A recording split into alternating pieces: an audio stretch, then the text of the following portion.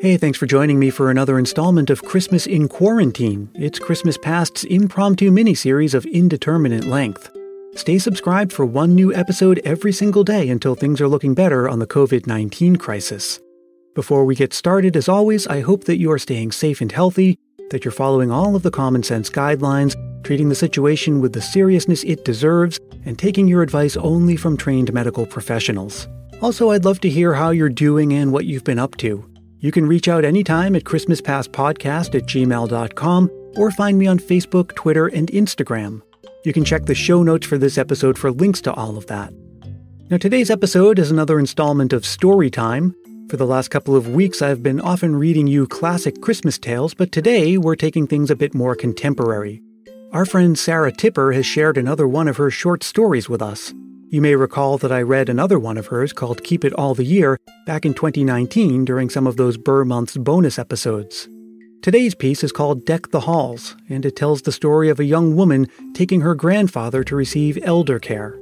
I'll come back at the end to say goodbye, but for now, please enjoy Deck the Halls by Sarah Tipper.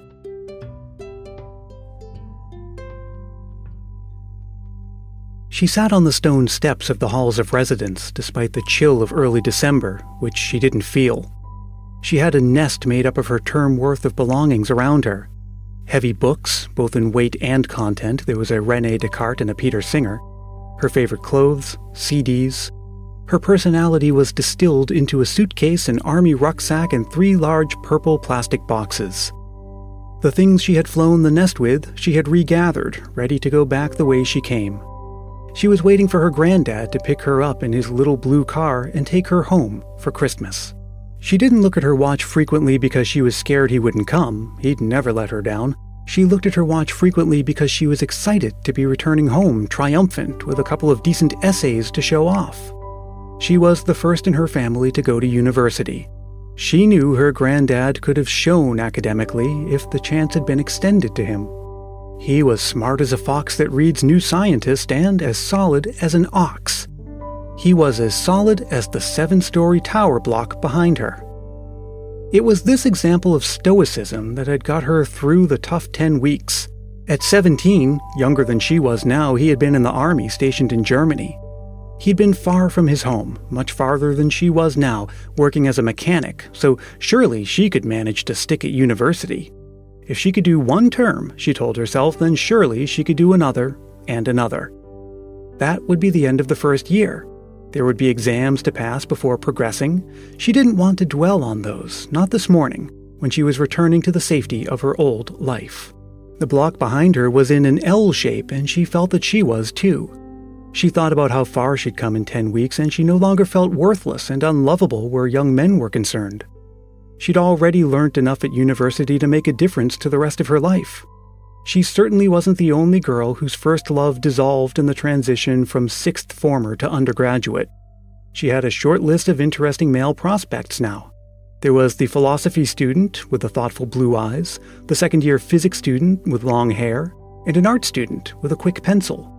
She'd made friends with those from counties and countries she'd never visited. Each brought a little bit of where they came from to the halls of residence. She'd seen the shy and hard-working blossom in the garden of new knowledge and the cocksure and lazy falter at receiving poor marks. She'd seen the daughter of a vicar lose and regain her faith, and the son of a salesman realize that you can't buy brains. The little blue car appeared on the wide driveway, and she jumped up from the stone steps with a big grin. "Morning, my duck. Is your brain full yet?" "Nearly, Gramps." "You'll have to get a bigger hat." She filled the car with her belongings, and off they trundled, weighed down, but buoyant. "There's some fudge in the glove box." He turned on the radio, and Deck the Halls filled the little car. They began to sing along. She loved to hear his powerful Welsh voice. Now, 2 decades later, she was in charge of a little blue car. It contained her granddad and his clothes, photos, books, and TV. His personality was distilled into a large sports bag and 4 cardboard boxes. She was driving her granddad to a care home. His working memory was clouded. It was not his working memory now. The everyday experiences of eating, of urinating, were occluded by a vile fog that stole his independence. He was the first in her family to go to a care home. She looked forward to getting there because she had dreaded this journey. It was going better than she'd thought, but she felt like a traitor. She reminded herself of the need to keep herself cheerful, otherwise Granddad would notice that she was anxious and catch her anxiety. "There's some fudge in the glove box," she said. "What's happening?" "We're home now." "Oh." He didn't ask for further information, and she didn't offer it, despite his mildly perplexed face. She pointed to the glove box and repeated the fudge invitation. She pulled up outside what she had decided to think of as a sort of halls of residence for the elderly. She parked in the space nearest the door, giving Granddad the shortest possible walk. They were greeted by the overbright, slow-talking manager. She was grateful for her taking over the burden of explanation. Now she and Granddad were equals. They sat in this new room, listening to the orientation information being provided by the smiling official face. They confirmed details on forms. He was Bertram Williams, date of birth 18th of April, 1928. He held the fact of his birth date like a life raft. It was a detail he'd never forgotten and spoke confidently. She was Jemima Byrne, next of kin. The building was L-shaped. L for love, loss, and the lemon scent of disinfectant. Jemima wondered about the previous occupant of this room who had undoubtedly created a vacancy by joining the silent majority. She thought of the day when she'd been left sat alone on a bed in a strange room at a university. For her own good, her grandfather had to drive away from her. "We're a happy bunch here, and your family can visit whenever they like. This is really a lovely time of year to join us, actually. We have a carol concert tomorrow. Next week we'll be switching on the lights on the tree in the courtyard. You can see it from your window." The manager smiled at them both. They smiled back, uncertainly. Jemima thought it sounded like Granddad was in for a sort of geriatric freshers week, and the phrase, "we're a happy bunch," had made her think of bananas. A shape shuffled past the open door. "And that's your next-door neighbor, Elsie. I'm sure she'll tell you how much fun we have." Elsie paused on hearing her name. Elsie was a woman whose mind was agile, but her body was frail. She raised a spindly wrist and raised her hand in greeting. She looked at each face in turn and intensified her smile. She had a way of making people feel approved of. Jemima needed this service right now. Elsie helloed and was helloed back. Elsie's full name was Elsie Fairweather. She was supposed to have been named Elsie Elise, taking a name from each of her parents' mothers. The registrar made an error not spotted by her family until Elsie was married. Her husband used to joke that he'd better do as he was told, or Elsie. Her husband had been a dreamboat. He'd sailed away, but she still felt the waves of his love in her memories. Elsie was in her 9th decade. She had accepted that she, like all others, was ephemera. This lifetime, this hour, it was much the same in the great cosmic scheme of things. Elsie had been introduced to the cosmos via the sky at night. Once a month, Patrick Moore would remind her of her insignificance, and she was very grateful to him. She was generous with her praise and miserly with her approbation. She kept a close eye on the happiness of those near her in case they didn't realize that the opportunity for it was a finite resource. Elsie waved again and made her way slowly past Bertram's room, heading for a chair that she liked to sit in and look at the garden. She watched darkness fall each day. She made the best of the activities available to her. The manager finished her paperwork.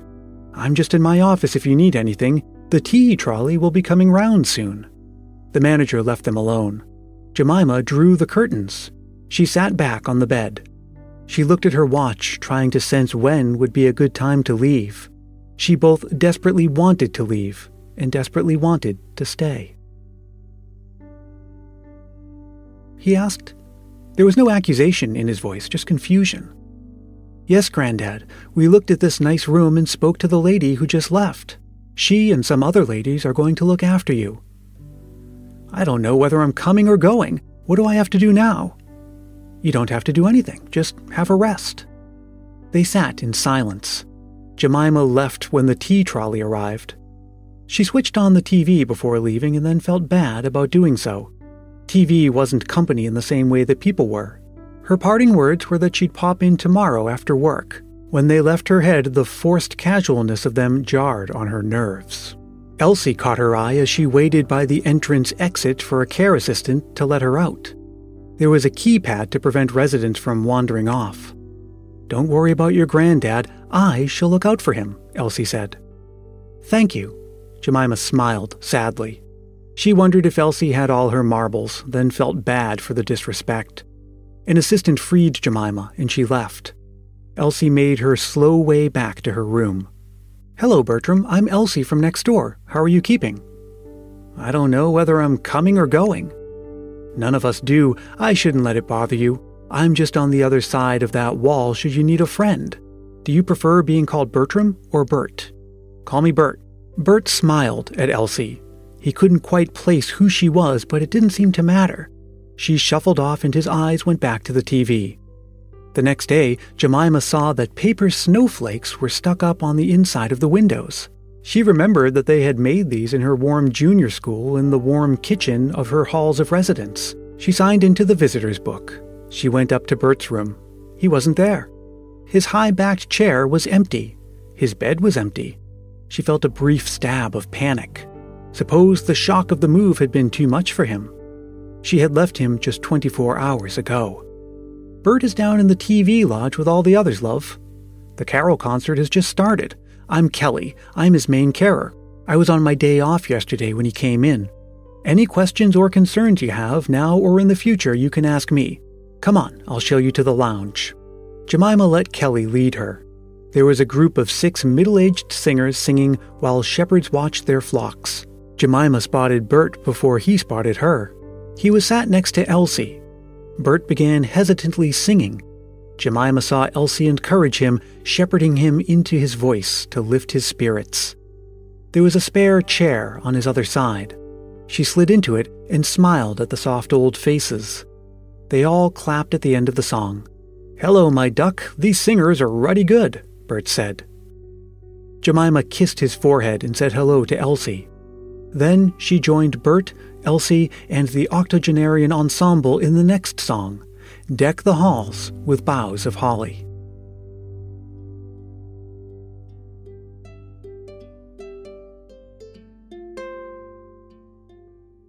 Thanks so much for listening. I hope you enjoyed that. And if you're interested in more from Sarah Tipper, please check the show notes for this episode because I will put a link to her Amazon page where you can get her whole collection of Christmas stories.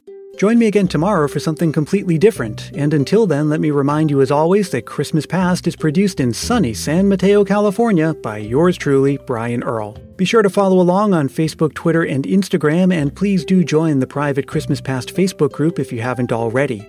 And one other request, if you're enjoying these daily episodes, I have a feeling you have other people in your life who could also use a little Christmas spirit right now. So why not spread some Christmas cheer by helping more people discover the show? All you have to do is tell a friend about it, or leave a review on Apple Podcasts. Both of those are quick and painless ways to show support that take less than a minute, but they really do make a big difference and help the Christmas Past family to grow. So if you do leave a review, I will even send you a Christmas Past sticker and a handwritten Christmas card as my way of saying thanks. And you can reach out to me for details on that. Until tomorrow, stay safe and healthy, look out for one another, and may your days be merry and bright.